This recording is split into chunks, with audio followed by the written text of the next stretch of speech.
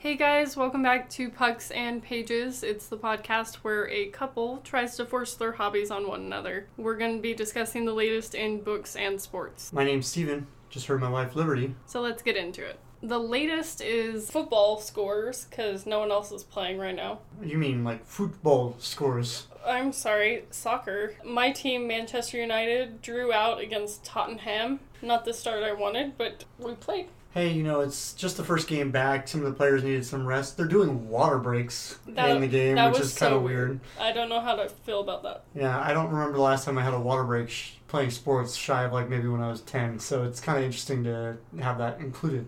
Yeah. And Dortmund won versus Leipzig.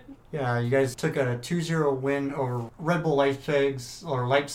And no one can say it right. Yeah, I'm just going to butcher it all day long. And then earlier in the week, 2-0 loss to Mainz. You had to bring that up. Well, of course. Let's just focus on the two beautiful goals from Haaland. I need him to be like the player in every single game. Well, it seems like your team's getting more and more good news out of the camp. They announced that they're trying everything they can not to trade Jadon Sancho away. Mm-hmm. And that is a terrifying combination if Jadon Sancho and Eric Haaland are just together as one. It's going to be absolutely Well, terrifying. They're not getting married. They're playing soccer. But... Well, it's allowed in Germany, so if they decided to. And then Bayern Munich this week also had two victories. We had a 1-0 win over Werder Bremen, which clinched our 8th straight Bundesliga championship title. And I'm going to be hearing about that for like a year. Yeah, I'm hoping next year you'll hear about it, and it'll be 9 instead of just 8. How about we just go 9 for that and move on? Oh, okay.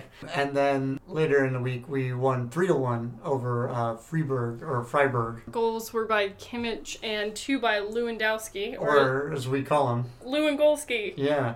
With that second goal, Lewandowski actually set a record for most goals in a season by a non-German national player in the Bundesliga. So it's exciting. He actually broke Pierre Aubameyang's previous record held by a Dortmund player. Alone. It was a wonderful, wonderful day for Bayern Munich in that game. I didn't know he's not a German national. No, he's from Poland. Polish Okay, I shouldn't be surprised. Yeah. Okay. And then kind of some cool things because we had already clinched the championship. We were able to see some of the younger players come up and play.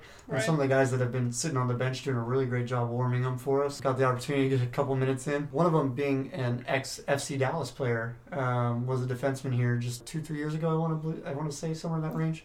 I wasn't here at this point. I don't know. Yeah, he was part of the partnership that Bayern Munich and FC Dallas have, where they kind of use FC Dallas as like a farm team to some extent. Like, it's not that bad because obviously they're still a professional league in the MLS, but that's weird. They do recruit from the organization from time to time. That's weird. And he got to make his first appearance on, well, more or less on Father's Day. It was the day before, obviously. But for his dad to be able to see that, his first international appearance outside of the MLS. Right. That was probably pretty cool. His dad tweeted about it, which was like, wow, go dad, you know how to tweet. Not everyone's parents happen to be bad at social media. Yeah, and then we started we didn't start. He came on later in the game as a midfielder. Cuisance, I want to say is his name. I probably just completely butchered it, but he's a 17-year-old. He's one of the younger players that have ever made their appearance for Bayern Munich, so he's in that top 5 group of youngest players in the history, so that's pretty cool. When you still have players like Lewandowski doing well, like, he's not old, but with sports, age is very different. So he's getting sports old, as I like to call it. Yeah. So, I mean, when you still have him scoring game-winning goals, it's like, we don't need you for the younger players, but you still need to grow as a team. The way I would look at it for a lot of these younger guys, at least on the roster currently, would be to truthfully get the opportunity to learn from some of the greats, because like Bayern Munich is what they consider a build team. There's always somebody to replace the next person because they have that kind of money. They don't, like, if they need to go get somebody, they're going to go get somebody. Right. Whereas, there are other teams like my Premier League team, Newcastle United, who if they don't bring players up through their younger ranks, like their U20 teams and they don't have the teams, money to get they more don't have people. the money to go out and get who they want. So, Speaking of that, you guys won? Yeah, 3-0 this morning, right before I had to head into work. It was quite the ending as well. In fairness, opposing team took a red card, so they were down a man. It was I didn't know this. Yeah, it was 11-10. So, realistically, if they didn't win, I would have been really, really upset. But did you score goals before this guy was taken off? I don't believe so. All 3 goals came after the red card. I was going to say, no, maybe you earned it before that happened, but it doesn't sound like you did. Well, in the first half, it was pretty even ball control. It was, I think, 51-48 or 51-49. I was gonna say that's math. how math works. Yeah. Yes.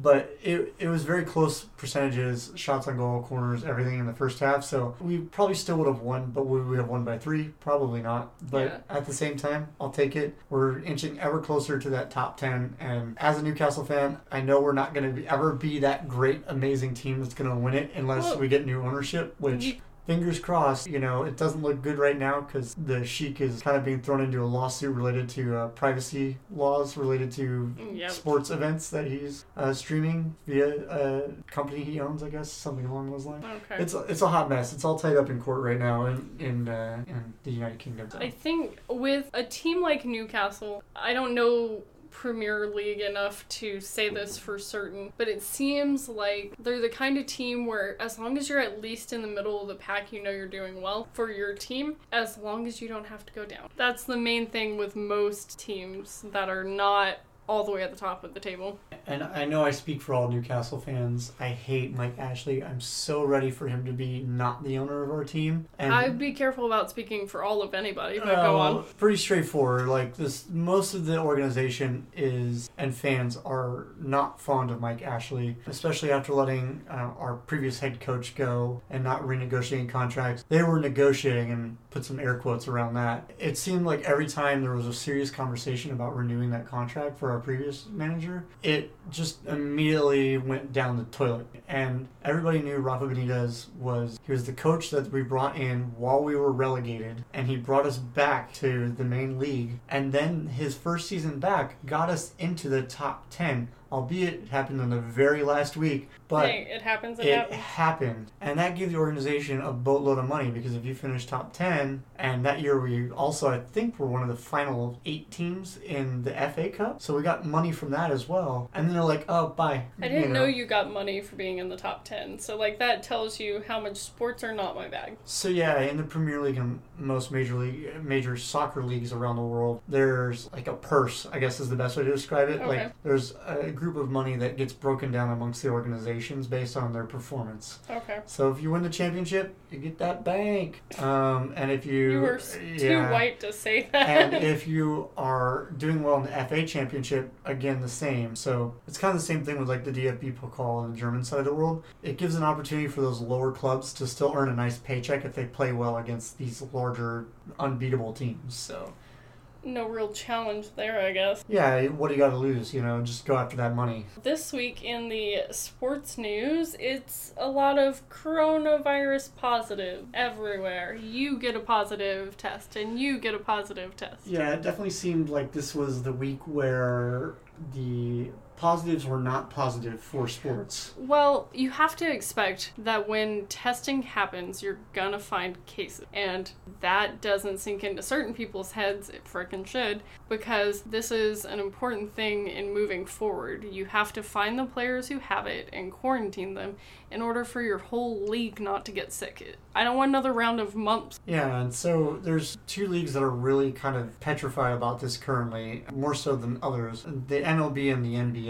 So the NBA has already committed to playing the remainder of their regular season and playoff season in Florida, which is having a spike right now, which a lot of players are speaking out about not maybe wanting to play. Well, but then you have to discuss, Florida's kind of a big state, so you have to discuss where these spikes in cases are happening. A lot of them are happening in southern Florida. Where they're trying to go to play these games, not necessarily a huge spike right now. There is a spike, but not as bad as in southern Florida. And people are making cases on the Players Association side that as long as health and safety protocols are followed, they're not taking commercial flights to get there, and they're making sure that only a certain amount of people are allowed into this little bubble of theirs, then everything will be fine. But I can understand that certain players have people in their lives they don't want to get sick. And it's kind of the same way with the MLB, because they also currently were just hanging out at their spring training facilities until the Players Association and the MLB owners finally got their heads screwed on right and decided to actually play a season or not. Well, they just completely shut down Arizona and Florida, right? Yeah, For the so trainings? the organizations were told by the MLB to basically go home. Do your training at home. Yeah, until we figure out what we're going to actually end up doing, whether it's going to be traveling from city to city, if they're going to do hubs, whatever, they're going to figure out their plan still. But some players have already tested positive for COVID, so Yeah.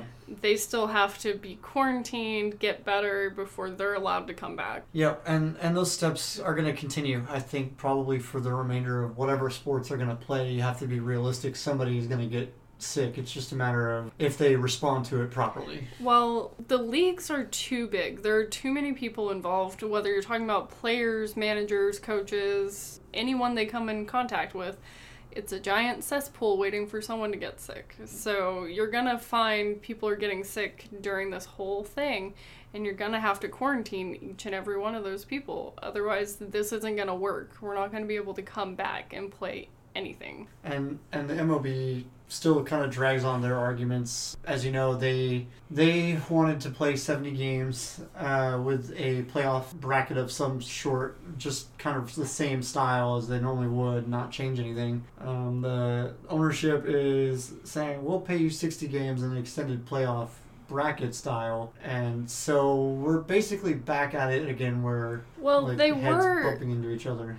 They were going to vote on the latest offer from the MLB, right? The Players Association was going to do that on Tuesday, and then the MLB went, no, wait, we're taking that off the table and changing things. Yeah, and then they were supposed to vote again today, and throughout the day today, it was fun watching my phone update me with the commissioner coming out and stating that he's taking certain requirements off the table from ownership for the next season, like forcing everybody to have a designated hitter for next season, both in the American League and National League in the 2021 season, as well to expanding the playoff picture, which a lot of teams are against, players are against, because that means the already 162 game season is going to be even longer if you're going for the World Series. My thing is, why are we discussing that season when we haven't even started playing right now? So that's one of the big pickles with what's going on with this season, is the fact that there is a collective bargaining agreement that has to happen before 2021. So the players and the owners want to be, like, they want to be done. They both claim it. They want the season to start. If that were the case, we'd be watching baseball. Right, because they don't want to lose any more money coming into a season where CBAs in the past have led to lockouts for three-quarter seasons, almost whole seasons.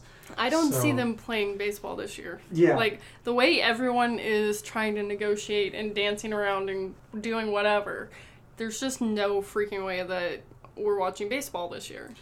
Yeah, and so now the CBA, or the Players Association, wants to wait out and see if this is like the final offer from the owners. And if it is, they honestly, based on what I've read and seen and heard, they're ready to go. It's just a matter of understanding at a certain point, the longer they wait, they're going to have to play 60 games or less. Like, we're running out of time for the season. Right. Normally right now we'd be discussing who's going to the All-Star game. There hasn't been a game played. We're clearly not going to have one of those this year. Right. So, it's... I think it's really discouraging as someone who watches baseball with you. Like, I'm not a huge baseball fan. I'll watch it whenever we go to a game. But the discouraging thing for me is that this is showing me that they don't care about their fans. All they care about is their own position. Whether it's the Players Association or the actual league itself, all they care about is doing what's good for them. And they don't care about what's good for people who enjoy this sport or watch this sport. What's good for the sport. We'll just say what it is, period. They are truly in it for their own wallets to be a little thicker. We've discussed this before. People are willing to watch whatever sport right now. They just want something else to focus on and think about and distract themselves with, which is what I've used sports for. I can tell you that right now, because on lunch today, I turned on ESPN and watched literally the National Cornhole Championship. It's a bar game, for crying out loud, and it's on ESPN now. Like, people are watching the Marble Olympics on YouTube. Literally anything at this point. We are going crazy, and we need sports. And thank goodness the European markets have figured out how to do their sports in the meantime. Yeah. Well, we do need to keep an eye on how it's happening with the Premier League and the Bundesliga, because if anything goes south for them, we're definitely not ready for sports, because they're being cautious and we're definitely not being cautious enough. And if anything, it very well could be, the first couple chapters of how we come back to sports are written by watching what's being done overseas. Right. Germany originally at one point this week was contemplating putting 1,000 fans in front of the DFB Pokal Championship in Berlin. But that was ruled down, right? And the German government and the DFB came together and came to the conclusion, it's probably not the wisest decision. Go figure. Not that they were concerned that it was going to be a giant risk, because the country is pretty well getting things under wrap currently. But at the same time, they were not wanting to be the cause of the next spike. Well, you have this unnecessary risk with something that's that contagious, and you don't need fans there technically in order to play the game. But the NFL Players Association had to come out and advise their players not to work out together because of what's going on with the disease. And I felt like that shouldn't have to be said, but I guess it did have to be said. Yeah, it definitely had to be said, because there were a lot of quarterbacks that were working out with their new offenses, like running backs and wide receivers, without an O-line. Like Tom Brady in Tampa Bay literally had Gronk and the boys out there playing on a high school football field. But no one's been cleared to do team practices, right? For the NFL, no one's been okayed to do this. Currently, it has not been approved. So why would you just go ahead and get down there with the boys and start? I really don't know. Like, I understand the pressures of trying to sync yourself together without the longer off-season training camps that they normally would have for the NFL. But at the same time, it's like you're putting everybody at risk that's there, and then everybody that they live with, and then everybody that those people come in contact with. And what's crazy is they don't think about that. They're just like, we're going to be a real good football team this year. Well, but I mean, some players are even wary about coming back at all, because they think having to get tested and quarantined and all this is going to lead to very thin teams playing when it finally comes around to being time to play football. Yeah, and that's definitely a possibility, just because there's only so many position-based players that a roster can hold. So unless the NFL expands the roster for them temporarily, which I don't think would be a bad thing, or maybe give them the capability of having like a B roster ready to just slide somebody else in. I think that's the more appropriate response. But they'd also have to be under the same quarantine standards that the A rosters are under. Otherwise, you're literally doing nothing to protect the organization. I mean, it's less of a concern for a sport that I love way more than most of your sports, which is the NHL, because technically you don't need a huge giant line of people in order to play the game. That's true. The only concern is with the NHL,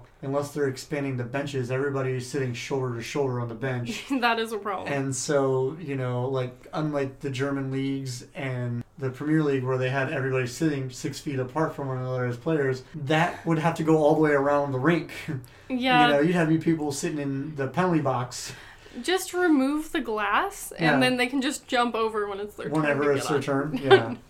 But so far, they've tested 200 players in the NHL, and 11 have tested positive. A lot of people think this is a bad thing, but my opinion is that isn't that bad of a ratio, and it's better to find out now before you've gone into full training camps and gotten everyone sick.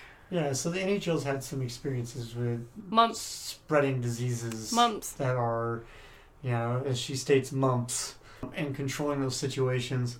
Obviously, the concern with COVID, unlike mumps, is you don't show right away that you have the symptoms, and you could be spreading it in that period of time. Now, the nice thing about it is we're finally starting here in North America to get enough tests to put organizations through these types of testing programs. Having 200 currently is still below what the NHL wants to do. Well, testing is going to continue as we go through this process. Well, we move from phase 2, 3, 4, so on. I personally don't mind people using the test for sports, and I know that might be a little controversial, but I want my sports. Yeah. And then as well too, in that news of things, we in previous weeks have discussed about the fact that we were certain the Canadian teams and cities that were, well, not teams, the Canadian cities that were available for being one of the hub cities were off the table. Canada just had to go there being perfect as freaking always. Yeah, they're allowing them to do what they're calling a cohort quarantine, which is the weirdest thing I've ever heard of. Which is basically you don't have to be quarantined by yourself for 2 weeks. You can be with a little group of friends. Yeah. So Canada announced that they have also approved the NHL return to play proposal and will not require their players to be quarantined for 14 days coming across the borders. So that's a huge step if there is a Canadian and U.S. city for the hub cities. It's possible now that it could just be in Canada because they have 3 available cities for the hub city options, which are Edmonton, Toronto, and Vancouver. I personally would rather it not be in Canada, but I think that's just my American bias. But in the reality of it, you got to think that those cities are probably more prepared to host tournaments like this than they are in the States. Any of the hub cities, let's be honest. Since America doesn't seem to love hockey the way it's supposed to, I would agree with you. Yeah.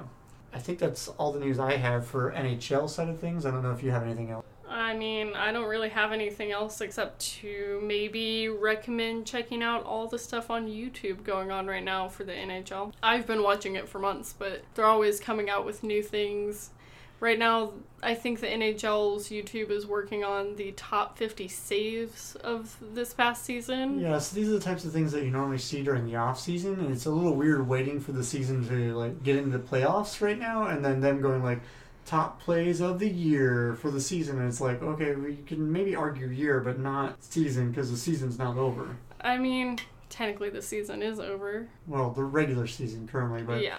The playoffs are usually included in those highlight videos, so, you know, it would be nice to, maybe they'll see if they remaster them or something like that in between the shortened off period. But they also, my team has been doing a thing where they talk about the seasons leading up to winning the cup and showing those games and stuff like that. So that's been fun to see, especially for the ones where I was too young or I didn't watch hockey. It's fun to see, especially when you look at their hair and how ridiculous it was back in the 90s. Oh yeah, some of those throwback mullets from back in the day were... they had the flow. They had the flow, by definition, for sure. For book news, I think 2 of the most exciting things happened this week, and I want it to happen sooner, but frickin' isn't. So I noticed on the Twitter that Hank Green, who I think mentioned in almost every episode so far, he shared an announcement that from a certain point of view, The Empire Strikes Back is happening in November. So I looked it up, and it turns out it's the 40-year anniversary of The Empire Strikes Back for Star Wars.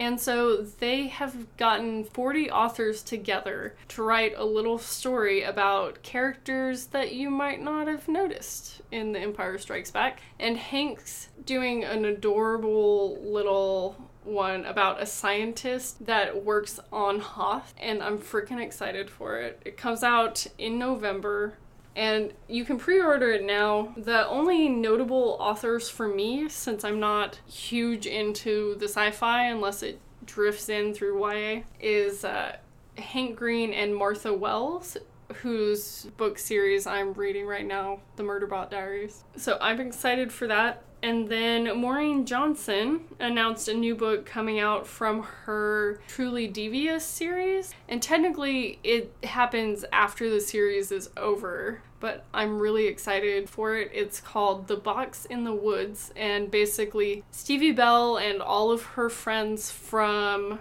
her school are going to be camp counselors, and they have to solve a murder while also there might be another murder happening at the same time. So you get more of that mystery and more of the sort of quirkiness that comes from Maureen Johnson's books. I'm very excited about this. It's happening on April 8th of next year, which is not soon enough, but I'll take it. The only thing I take issue with is that she's come out with 4 books in one series after not completing a different book series that she's written, and I'm a little sad that happened. I could definitely see how the saltiness could arise from that. You know, I know you were saying that it's kind of a quirkier series, and I can understand where you get it from with Maureen. Having met her, she is definitely an interesting person. When I was in college, this is a little backstory about my history with Maureen Johnson. When I was in college, I would have my roommate read me Maureen Johnson's tweets while I was getting ready to go to school for the day. Yeah. So, like, not only is she funny in book form, she's funny in Twitter form, and I appreciate that. And I appreciate that in her books, despite being salty about that series she hasn't completed. And the last piece of book news that I have thoughts about is that a federal judge declines to order a delay on John Bolton's tell-all book about Trump administration. And despite this, there's still a lawsuit in the works because they're currently seeking an order to seize the profits that Bolton would get, which I don't understand how they have an argument for that, but there's that going on. Supposedly this is coming out on Tuesday. Who the frick knows? There's no real cover. I don't know what's happening. All I know is that if this book reveals as much as people are saying it's going to, then why the hell did he just wait and write up a book instead of doing anything about it as it was happening? Yeah, I don't know John Bolton's opinion as to why he would do something like that, but... I can tell you the answer, it's money. Yeah, well, let's be honest, it came down to more along the lines of trying to protect his job in a very hostile work environment. We'll just leave it at that. I think that's the best way to put it. I still think that he should have done something sooner. The next thing I have, since it's towards the middle of the year and it's getting to that point in time where people are feeling the crunch on their Goodreads goals, I decided to do the mid-year book freakout tag. I also did it last year on my blog. And it's basically a handful of questions about your reading so far and what your reading's going to look like for the rest of the year. The first question is the best book that I've read so far this year. And technically it's a novella. It's All Systems Red by Martha Wells. Best book I've read all year so far. And I've read in the 60s at this point, so that's saying a lot. I'm going to name mine. Harry Potter and the Sorcerer's Stone or Philosopher's Stone, depending on your personal preference of the title. We're in America, but my preference is Philosopher's Stone, so we'll go with that. Yeah. And then the second one is the best sequel you've read so far. And for me, it would be The Hand on the Wall by Maureen Johnson. That's the last book in the Truly Devious series, so you get a lot of things wrapped up in that one. I've got a great second book as well. It's called Harry Potter and the Chamber of Secrets. You're not even done with that one yet, so that doesn't count. I'll have it done here this week at some point. The third question is a new release you haven't read yet, but you want to. I don't know that I 100% want to read this, but it sounds really interesting. It's called The Shadow Between Us by Trisha Levenseller. It released in February, but I was tentative about getting it because it's about this girl who wants to kill the king and take his throne, but it turns out there's another plot to kill the king, so she has to stop that from happening in order to kill him herself so she can take the throne. And that sounds really interesting, but apparently there's a romance element in there that happens while she's trying to protect him. I'm not all about that, but still, it sounds good enough that I still want to read it. And then for that answer to that question, we're looking for recommendations. Yeah, really. You need to just go through my library and pick out the ones you want to read. Just a random book, be like, eeny, meeny, miny, mo, that book. And then you'll hate it and never want to read again. Let's not do that. All right. The most anticipated release for the second half of the year, for me, it is A Sky Beyond the Storm by Saba Tahir, which releases on December 1st. And that is the conclusion for an Ember in the Ashes series. And it was technically supposed to come out in, like, April of this year, I want to say, and it was being pushed back till next year, and I was devastated.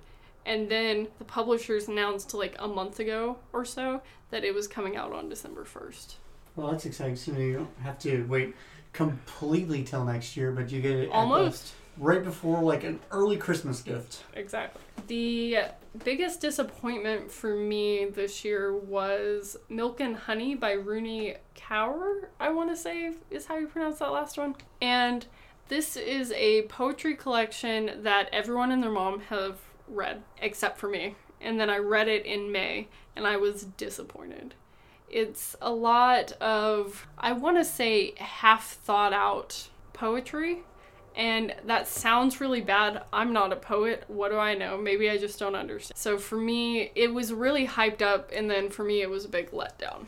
Yeah. The biggest surprise that I read so far this year actually also happened in May. It was a NetGalley read, and it was Take Me With You by Tara Altebrando. It was that book that I was telling you about that was like a sci-fi horror novel. Yeah. And now I just want to read sci-fi horror novels all the time, and that's a hard one to find. Yeah, it doesn't sound like something that would necessarily go hand in hand with one another. I don't know, creepy AI? Yeah. Favorite new author for me this year was Alwyn Hamilton. She's the author of the Rebel of the Sand series. It's the series that I wanted to pick up and then didn't for years because I was in a book buying ban. So I finally got to buy those this year and I loved it. That was a really good series. Newest fictional crush, my husband's sitting in front of me, so none. I have none.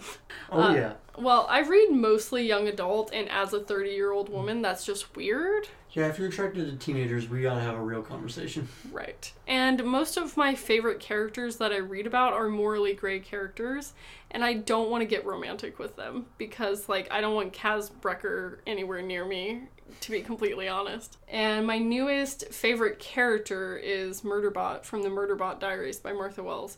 I didn't want to repeat myself in this list, but I love them. And I really wish that I could just binge the whole thing through.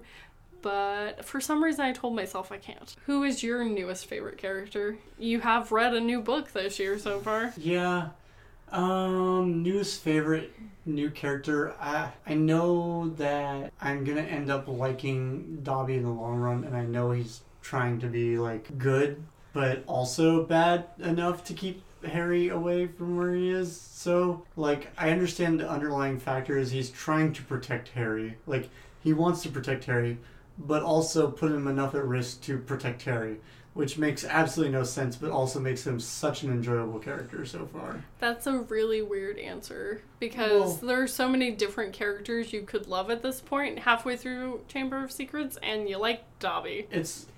Well, the other pick that I would have would be, like, as a joke, obviously, like Moaning Myrtle or Colin Creevey or something like that, you know, like, those aren't really the people that I would go and be excited about. There's also the main character, his friends. Those are all options. But I've read the first book of Harry Potter before, so, like, I don't count the main characters just because I already knew who they were. And so the new characters that have been added, Ginny Weasley, I've barely even seen her in this book. She hardly exists. Right. And well, then maybe this is a question for later on in the year, because you're going to meet some very interesting characters throughout the rest of the series. I think for an annual wrap-up, this would probably be a better question. Yeah. A book that made you cry. I don't think any books have made you cry so far this year, but for me, it was Second Chance Summer by Morgan Matson. It was my first Morgan Matson. It was the book that I had told you about, where they went to the lake house for the last time because the dad had cancer. Yeah. And that alone is enough to get you emotional and in an emotional space, and then other things start happening. It was a good book. I've never read Morgan Matson before. Apparently, she does this a lot, really heavy, like, contemporary novels. She likes to make people cry, but with very good storytelling. And a book that made you happy. For me, mine is Josh and Hazel's Guide to Not Dating by the writing duo Christina Lauren. I didn't want to like it when I picked it up, which is a weird thing to say when you're going into a novel. But I had picked it up because I've heard so much about them, and it was the one novel that had a trope I knew I liked out of everything else they've written. It is a friends to lovers, and you get this really funny, quirky relationship that I really like. I didn't want to like it, but I did. Is that Hate to Love? Hate to Love and Friends to Lovers is very different, but judgy. He was very judgy of her at the beginning, so I guess that worked. Yeah, no, I meant the Hate to Love as in the fact that you hate that you love it. Oh, yeah, definitely. Hate to Love is another romance trope. Yeah. The favorite book to movie adaptation that you saw this year, at first I only thought my answer could be Harry Potter and the Sorcerer's Stone, because I thought that was the only one that I've seen. But if you include comic books, technically we watched Gotham together, which I really enjoyed. And we also watched The Umbrella Academy, which I really enjoyed. Yeah, I was kind of shocked by that. I thought The Umbrella Academy might have been a little too dark for you, but I'm learning more and more about how dark you like your comics into television series. I guess. And even though I haven't read either one of those comics, I really enjoyed the shows. So technically those would be my favorite. But if we're only doing things that I've read before, Harry Potter has to be the only one that I've done. Yeah. Favorite review you've posted this year? I think this question's a little weird, but my favorite is House of Earth and Blood by Sarah J. Maas. It came out in March, I think. And my review was basically just me screaming and slamming on the keyboard because I enjoyed it so much. Mm. And when I enjoy a book so much that I make sense, but it's also kind of nonsensical, it's perfect. All about that all caps rage. Not rage. This is just like, I love it so much, I have to tell you how much I love it. And if it doesn't all make sense, then just realize that my basic book review is me going, eeh! So that when I can be so overcome with emotions while I'm writing a review, that's my favorite. The most beautiful book I've gotten so far this year is also House of Earth and Blood by Sarah J. Maas, because look at the cover. I tried not to repeat any of these, but I've hardly bought any books so far this year. That's the only one that I've bought that actually has a really gorgeous cover. And the last question is, what books do you need to read by the end of the year? For you, it's all of Harry Potter. Yeah, I've got a tough wall up against me currently. Not that tough. I need to finish my Harry Potter reread, so technically we both need to do that. And then also I need to reread the books in the An Ember in the Ashes series, because the next one's about to come out. And also I've got 3 NetGalley arcs that I need to read. Otherwise, I'm free to mood read, which is what I prefer doing. What I've been reading lately, one of them is a NetGalley arc that I was gonna wait to read, but I was really in the mood for, and it's called I Hope You're Listening by Tom Ryan. I gave it 4 stars. It is a YA mystery, and as we've discovered lately, I'm not a big mystery fan, but it's about a girl who is out in the forest with her friend, and all of a sudden her friend gets kidnapped and she's the kid that's left behind, and what it's like to sort of rebuild your life after something that traumatic happens right in front of you. And this girl ends up going down this road of helping people solve their own missing persons cases and ending up in the middle of a missing persons case by herself. And so at first I thought I wasn't gonna like it, but the characterization is really good. And then it's got a cult in it, which I'm all about that, I guess. And it's got this house that the way it's described is like the perfect setting for being mysterious and spooky. It sounds like a weird but kind of interesting book. Like it's like, because I watched my friend get kidnapped, I'm an expert on solving kidnappings. Not necessarily that. She just puts the right people in the right places to solve kidnappings. And so for me, that makes a whole lot of sense. Like, I don't want to be in the thick of it solving it because I know too much about what happened to my friend, but I know enough to get you in touch with this person, this person, this person. So I thought it was really good. I gave it 4 stars, which for me is like a glowing review of any mystery thriller, because otherwise I hate them normally. Right. The second book I read this week and kind of regret reading is Burn Mark by Laura Powell. It's a book that I picked up with you when we went to my first ever library sale and bought a bag of books. For like nothing. $10. Yeah. So the price per item was like 60 cents, which is about what this book is worth. Which is a horrible thing to say, I know.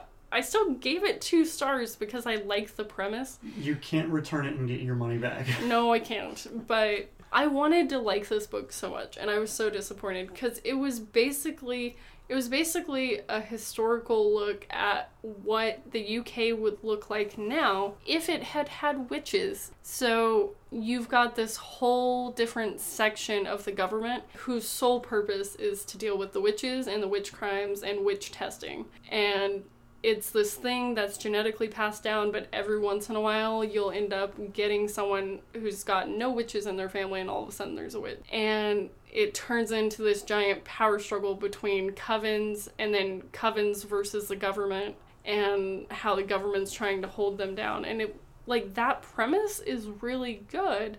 but the execution sucked. And so it felt like a waste of my time because I wasn't invested in the characters. And then on top of that, there's no world building. I understand it's supposed to be like modern day United Kingdom, but you've got this element that you are not explaining.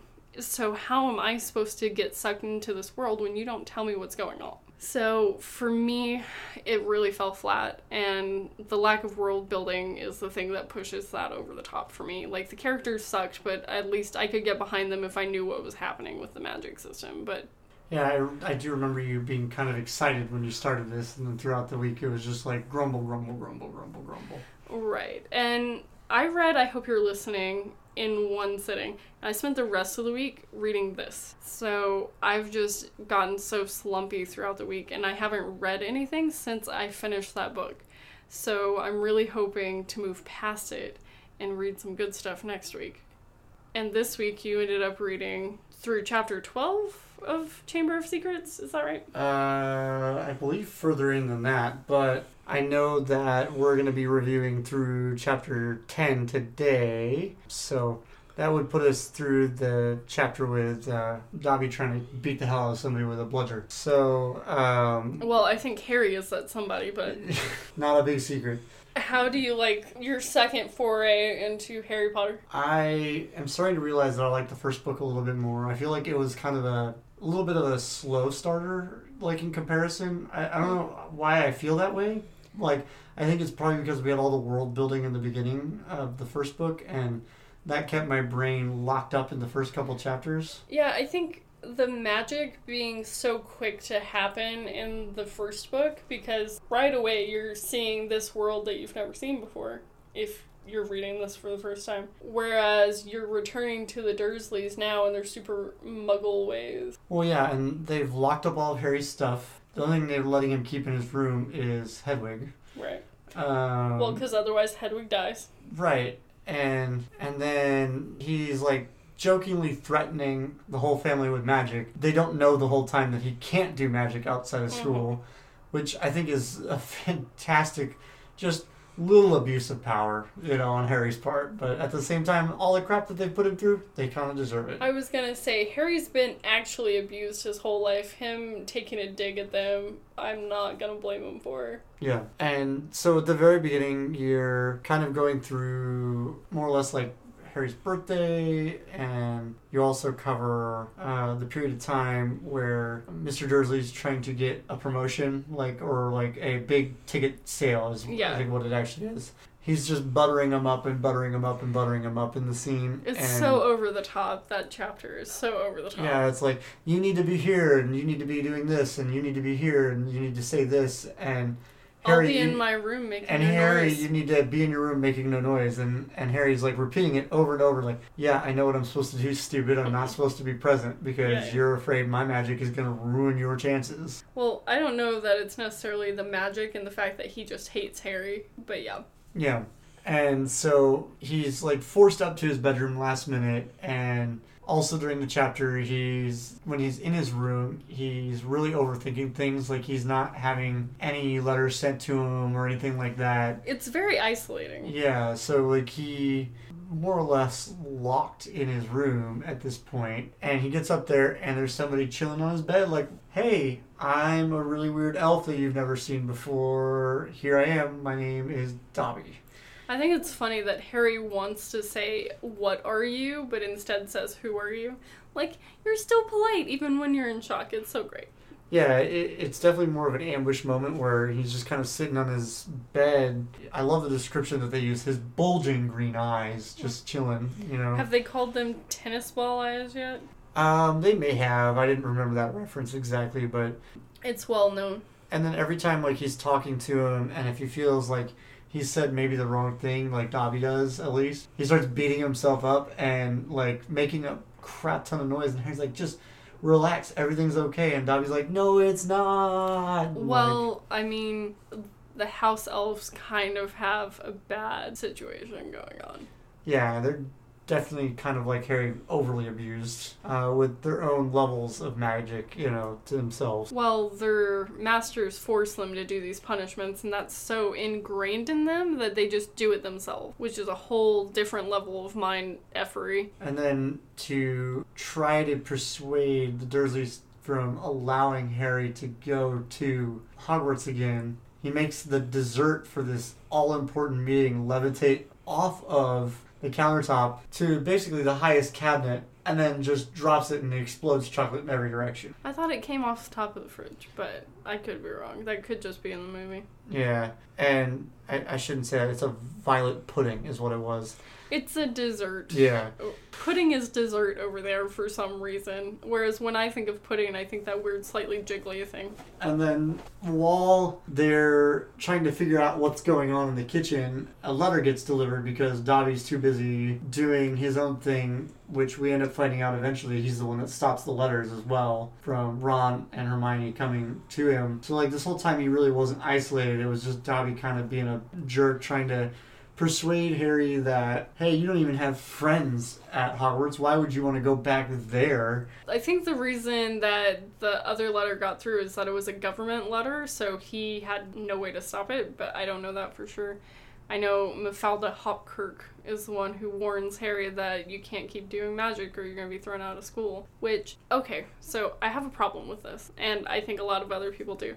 Since Harry is a wizard in training, living in a muggle household, he definitely for sure can never do magic outside of school. It's supposed to be anyone who hasn't graduated yet is not allowed to do magic outside of Hogwarts. Right. However, you've got a family like the Weasleys, everyone in there, including the parents, happens to be magical. So how would they know if a child is the one who did the magic or if it was an adult? Yeah, that's kind of the standing point where it's difficult, and I think that's why Harry got blamed for Dobby's magic, obviously, is because he was the only person, registered to that address that he's the only known magic user in that household, so right. Of course it was you, Harry. Who else could it have been? And then, obviously the flying car scene, I thoroughly enjoyed that. You enjoyed that so much. I shouldn't be surprised. I should say the flying car scenes, because there's multiples in those chapters.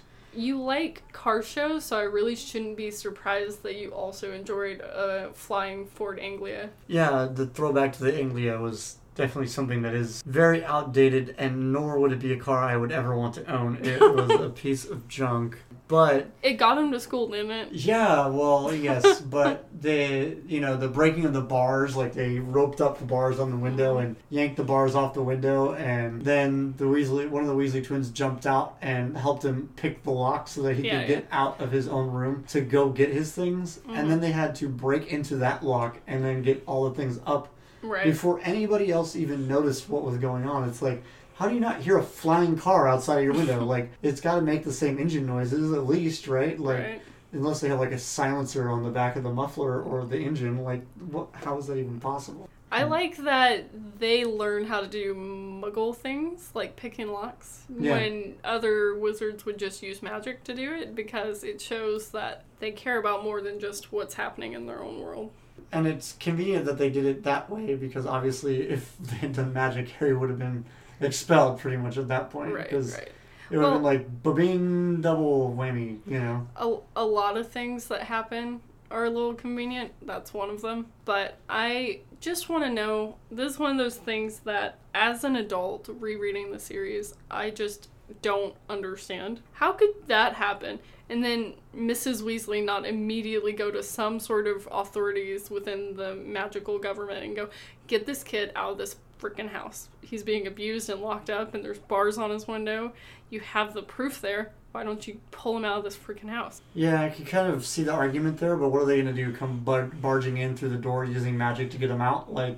I'm not saying the Weasleys pull him out. I'm saying the government take him out of that house. Obviously, it's an abusive household. Well, that's what I mean, though. The magical government is trying not to be seen by things. They don't want people to know that they exist. So. Well, but the Dursleys already know about magic. All they would have to do is show up at the door and take Harry. Also, there are memory charms, as you'll find. Yes, they've mentioned them in this book just a tad bit.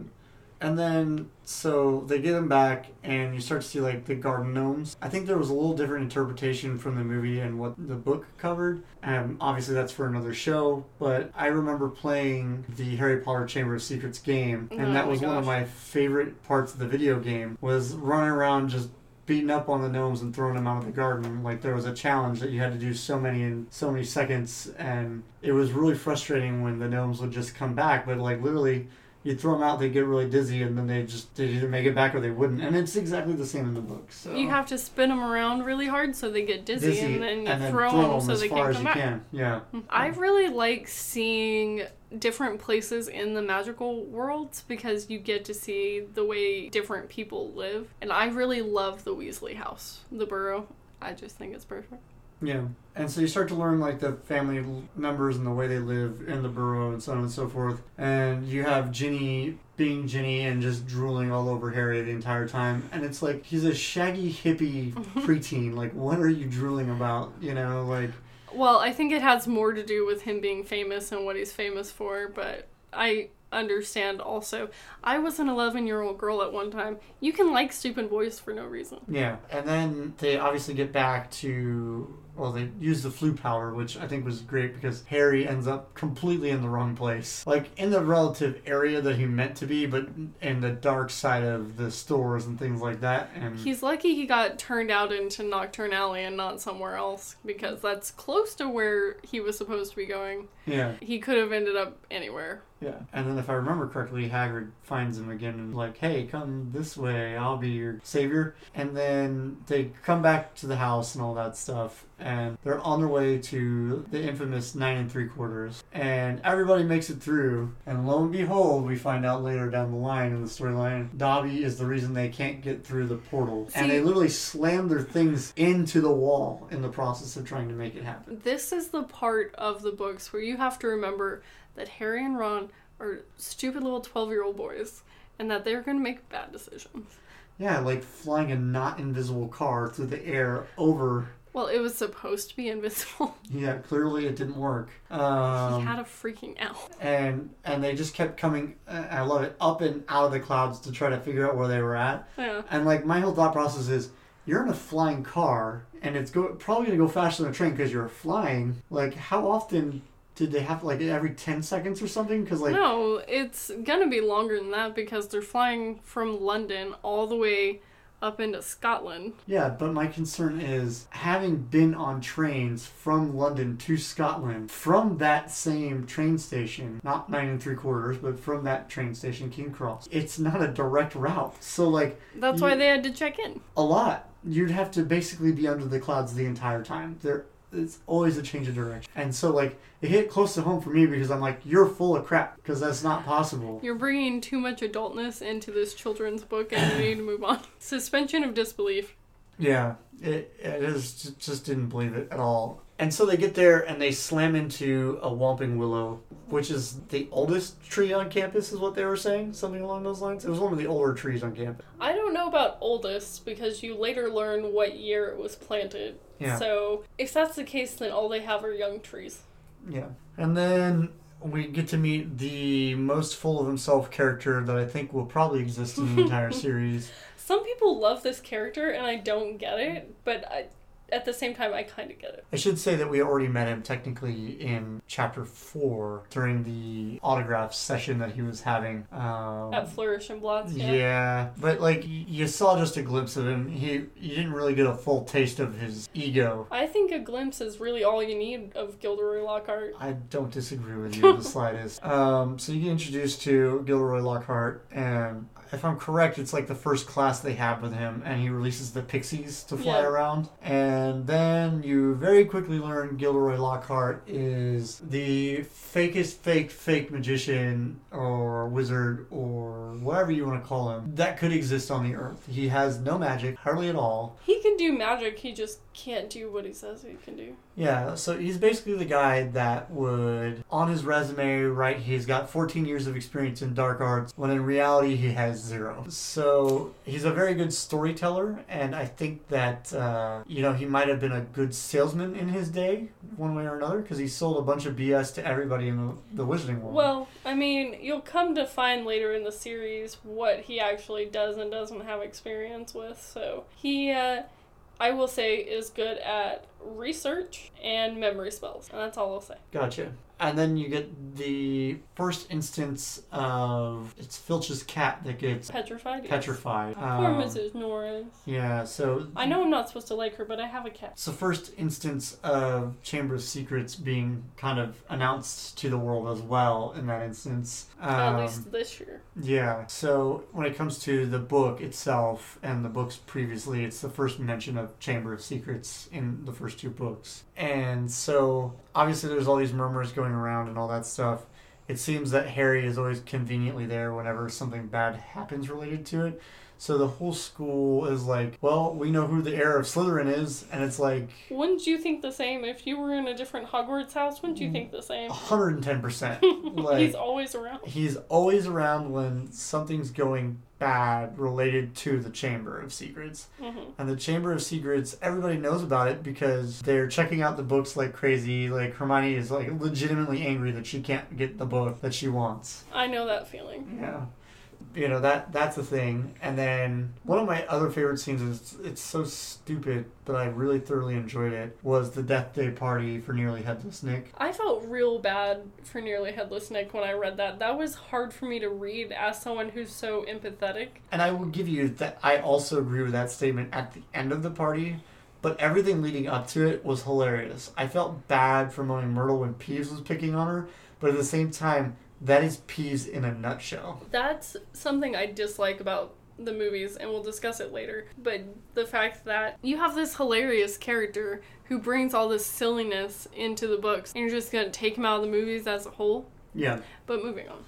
And I just enjoyed the scene because they left a feast, a Halloween feast, to go to this Death Day party Where they can't eat anything. Food is spoiled and rotten.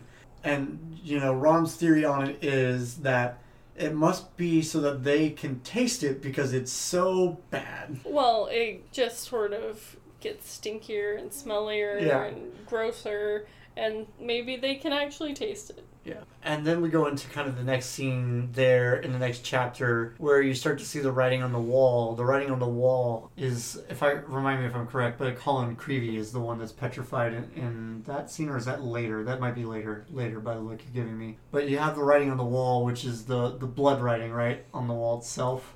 Well, it looks like blood. Yeah. It doesn't taste like blood, so it must not be blood. I don't know. I've never licked a wall at Hogwarts. But they keep trying to clean it off and off and off. And when I say they, I mean Filch. And Filch is ready to expel Harry because he's there as he's noticing it. And again, it kind of comes down to Filch being like, I've cleaned all these things today and I don't want to clean this, and starts trying to clean it and it just doesn't go away. And he's just absolutely losing it. Like, he can't figure out how to clean it. And so it's just another step in the chaos that is setting up for the Chamber of Secrets' finale, I would imagine. Just another level of, ooh.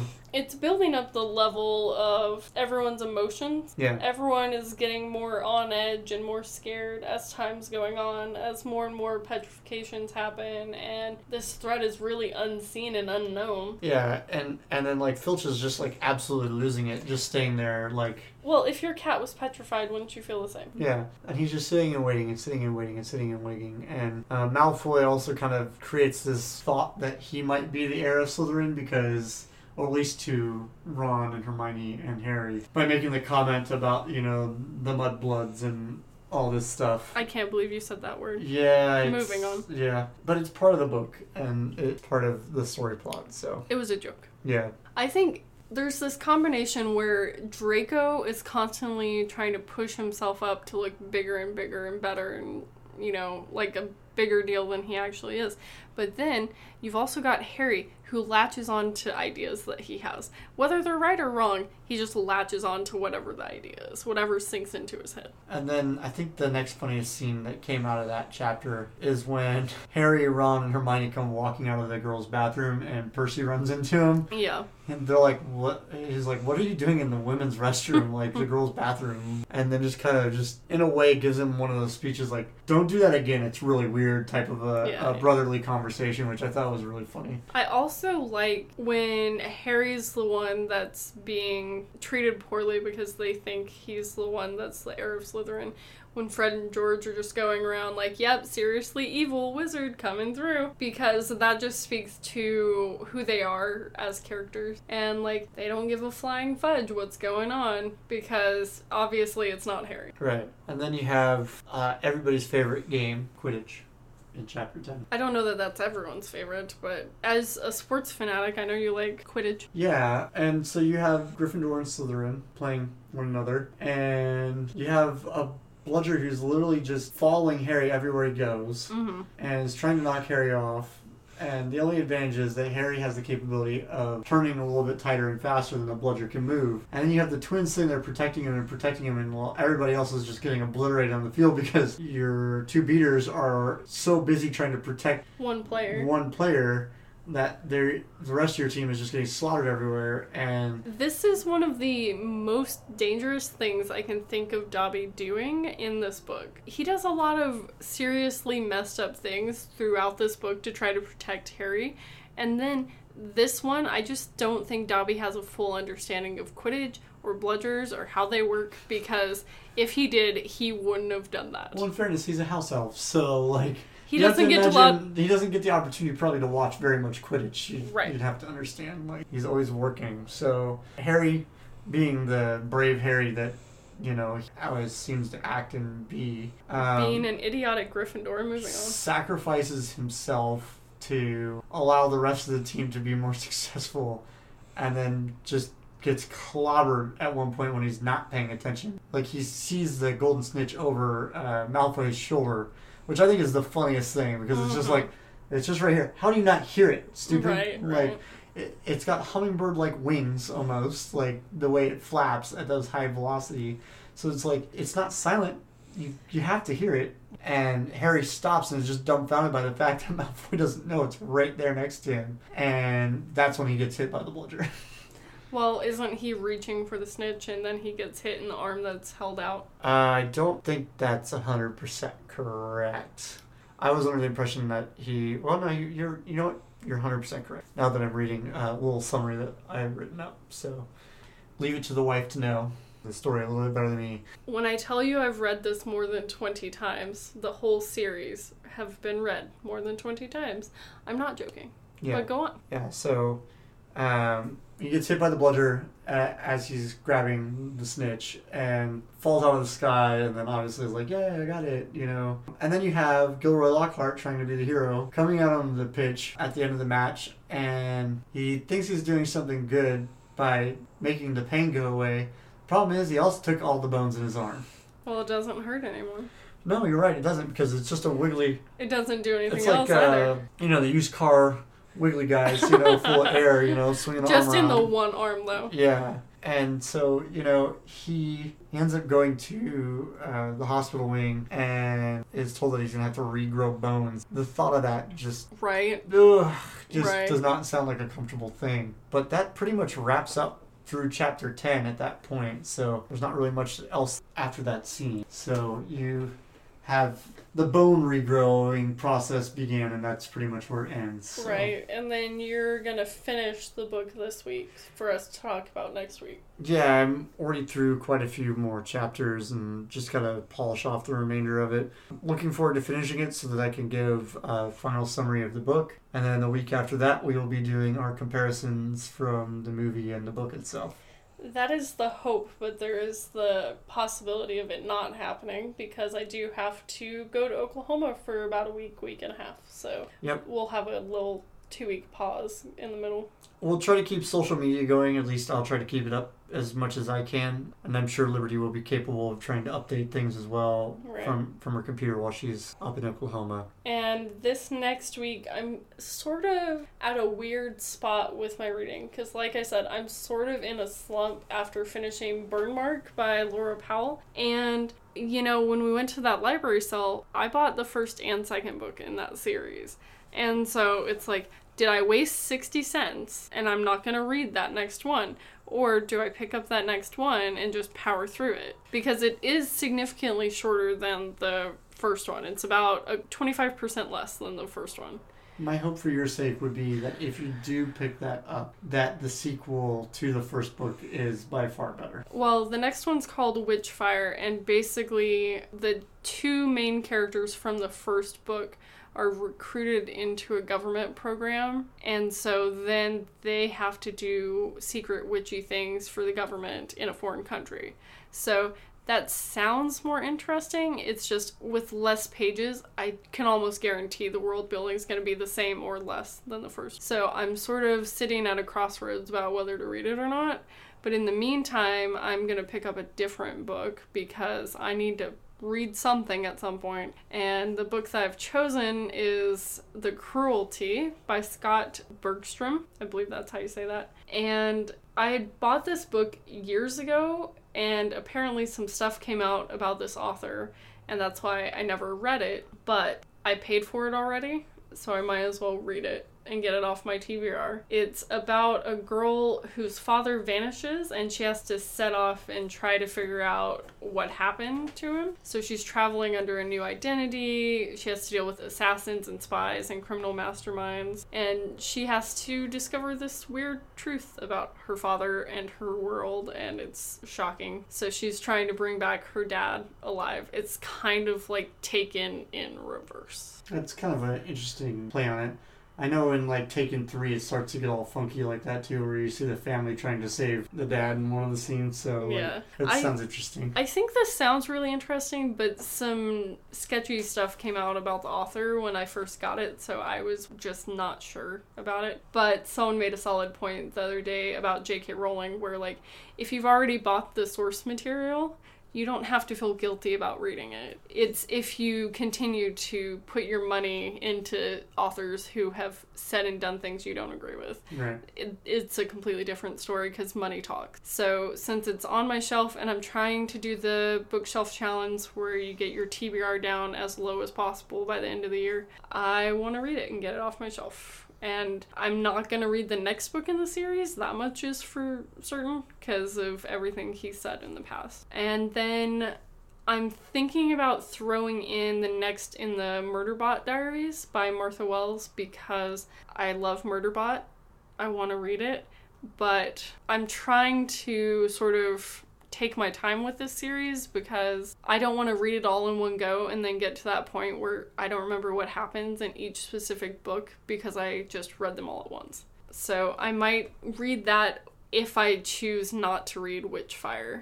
I felt like that's a good option for me. It's the third one in the series, and, you know, everyone's favorite antisocial AI goes out on his own to figure out the world again, so that would be fun. Well, and you've always been obsessed with like sassy AI, sassy robots, like that's your thing. I blame Star Wars for that. Yeah.